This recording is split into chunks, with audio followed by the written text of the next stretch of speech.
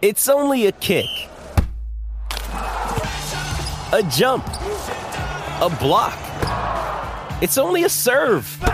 It's only a tackle, a run. It's only for the fans. After all, it's only pressure. You got this. Adidas. There is one man that is probably the biggest Wham fan ever. That's Fanger Dan, because it all rhymes. Wham fan, Fanger Dan. 3-time D1NZ champion joins me right now. G'day, bud. How are you? How you going, guys? Oh, come on. Come on. You know you're a Wham fan.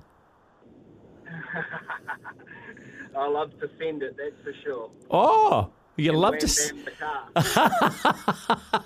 Hey, buddy, I want to go back over this year of D1NZ and say congratulations. To win 3, and you're the OG now, right? You're the OG and you're going to come back and defend it. What was it like to win the 3rd one?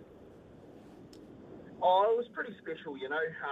It wasn't just winning 3 championships, it was in 3 different chassis and, you know, one of the old dogs to be in it for so long and had some pretty big goals over the years. And, yeah, it was very special.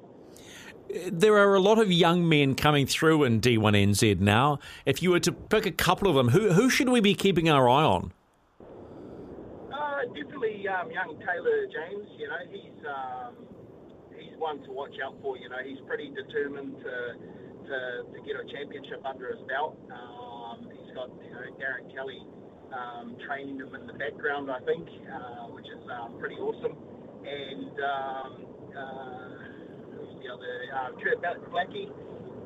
He drove really, really well towards the end of the season, and he's definitely another one to watch out. But yeah, everyone is pushing really hard, and it's really good to see.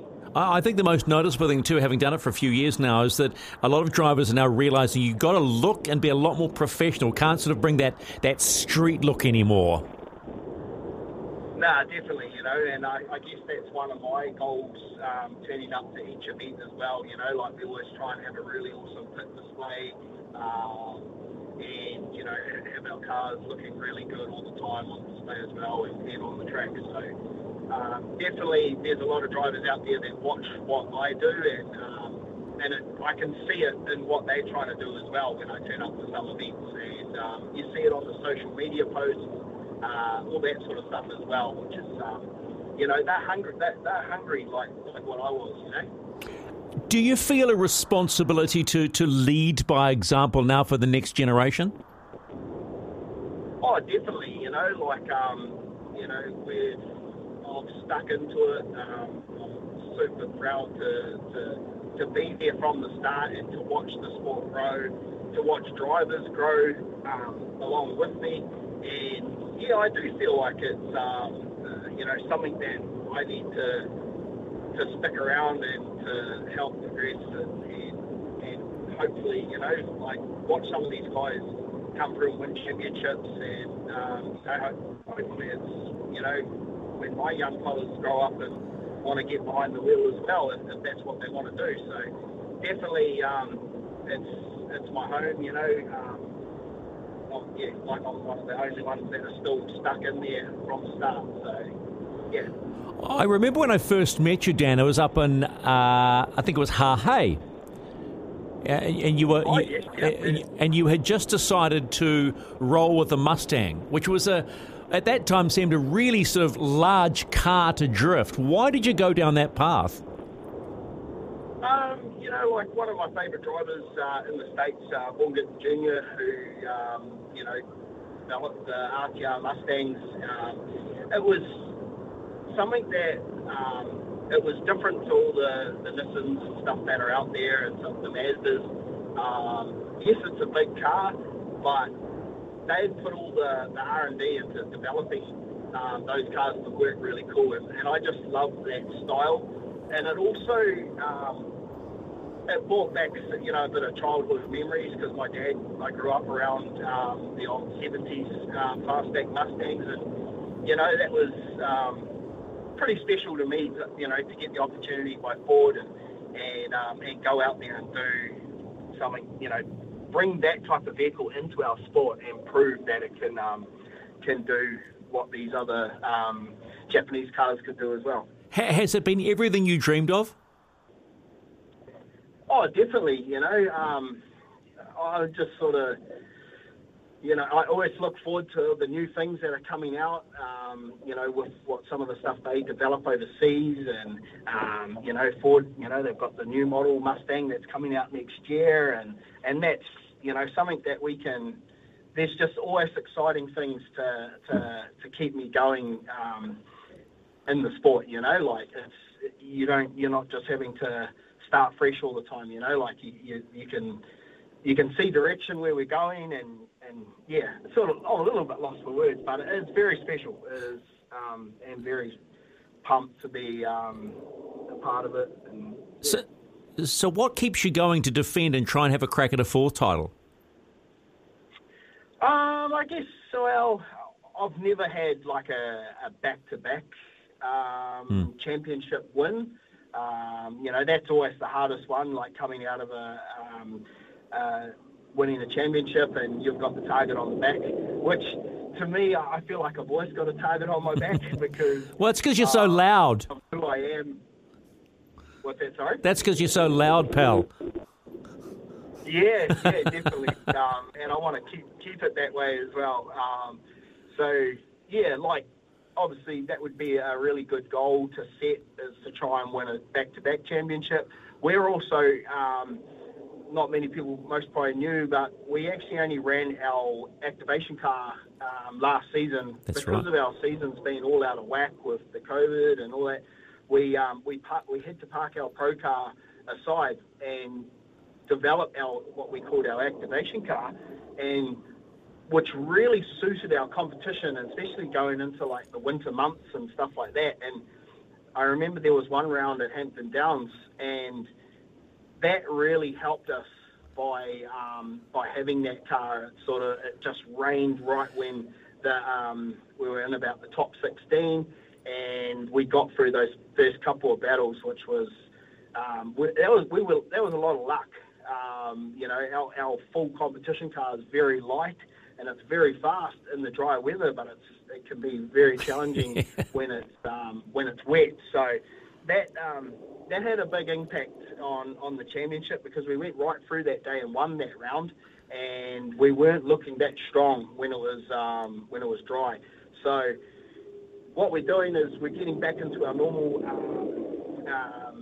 dates during the summer, and we're bringing our big car out and we're making it bigger and better, and we've learnt a few extra things about it, and it's going to look really cool, and I'm super pumped to bring that back out, bring the noise back out. But are you going to share some secrets about what you're going to bring back with the big car? And be honest, how different is the actual race car to your show car? There's a lot of chassis development and suspension tuning and that we can do with that car, and we can. My crew can actually just go, oh, that's what the judges want. All right, let's you go out there and hit a lap, and we're going to see where this car sits, and then they just tweak it and they make it go. Like, I don't even have to try and run the car to where the judges want. It just does it by itself. So it's very cool to go out there and for them to know what the car's doing and to watch it, and then we go out, we qualify number one or something like that, and that is super awesome. What we've found in the past is that it becomes quite tricky when we get into the chase position, because sometimes the lead car might run offline, and we're stuck to that qualifying line or what the judges want. So sometimes we get a little bit tangled up in the chase run. So we've made some changes with the car, which is going to change that.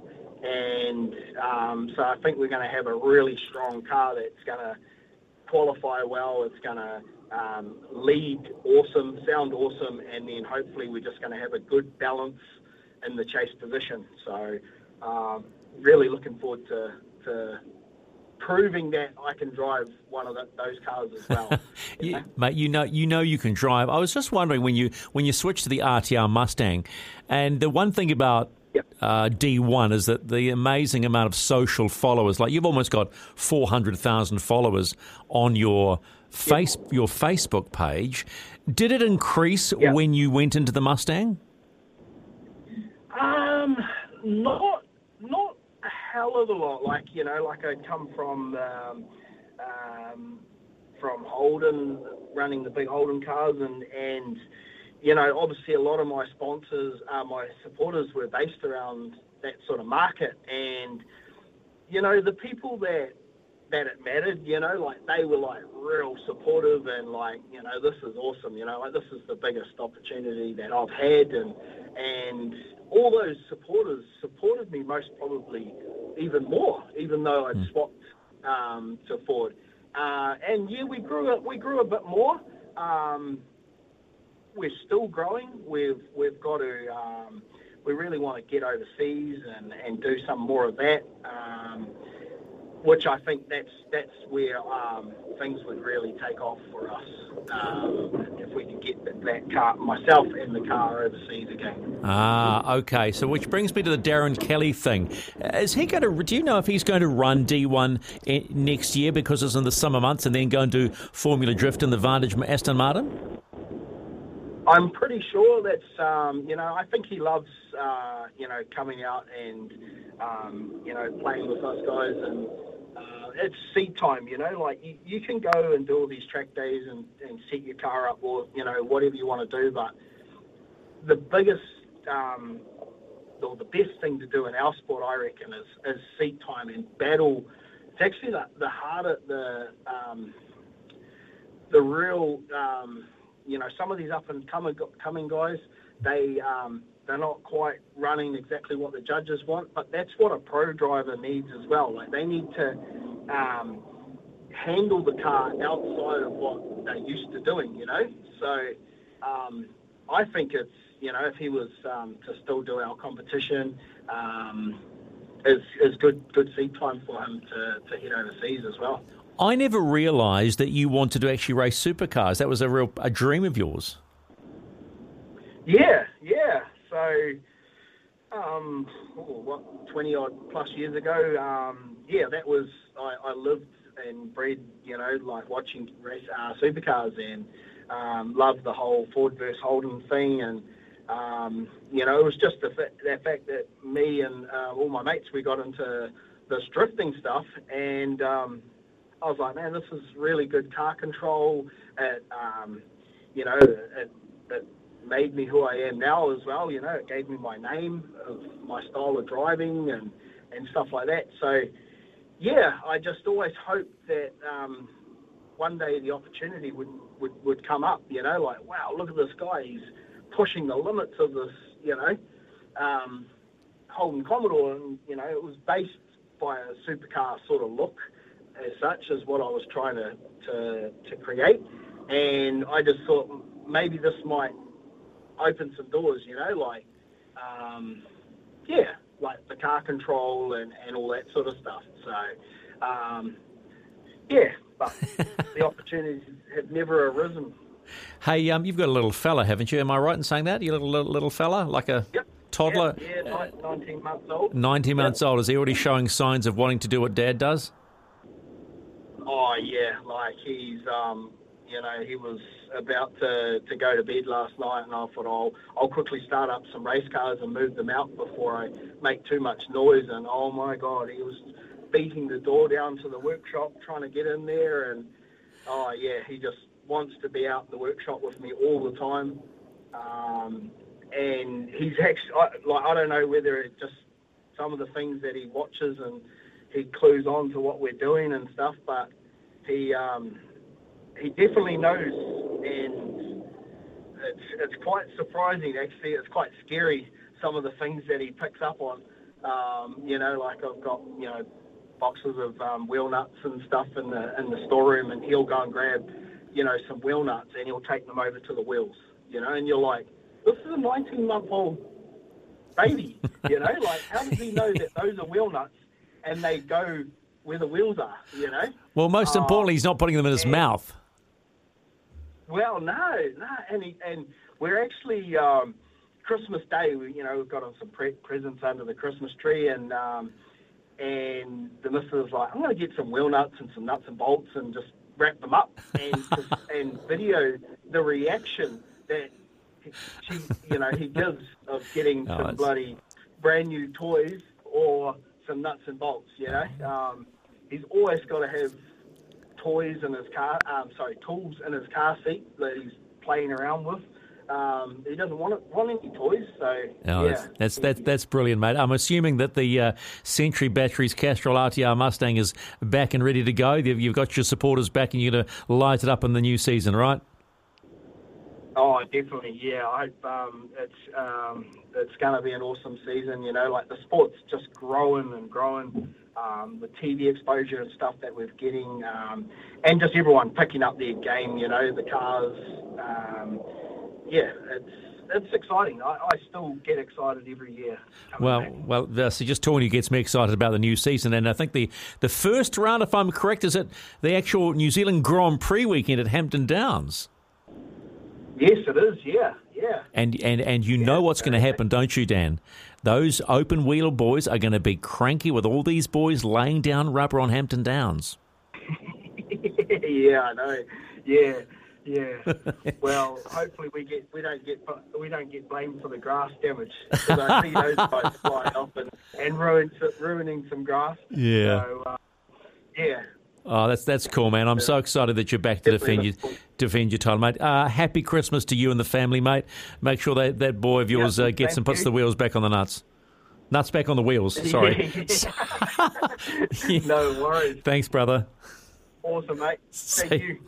Fanger Dan Woolhouse, three-time defending Valvoline D1NZ. Did I really say that? Put the wheels back on the nuts? I did, didn't I?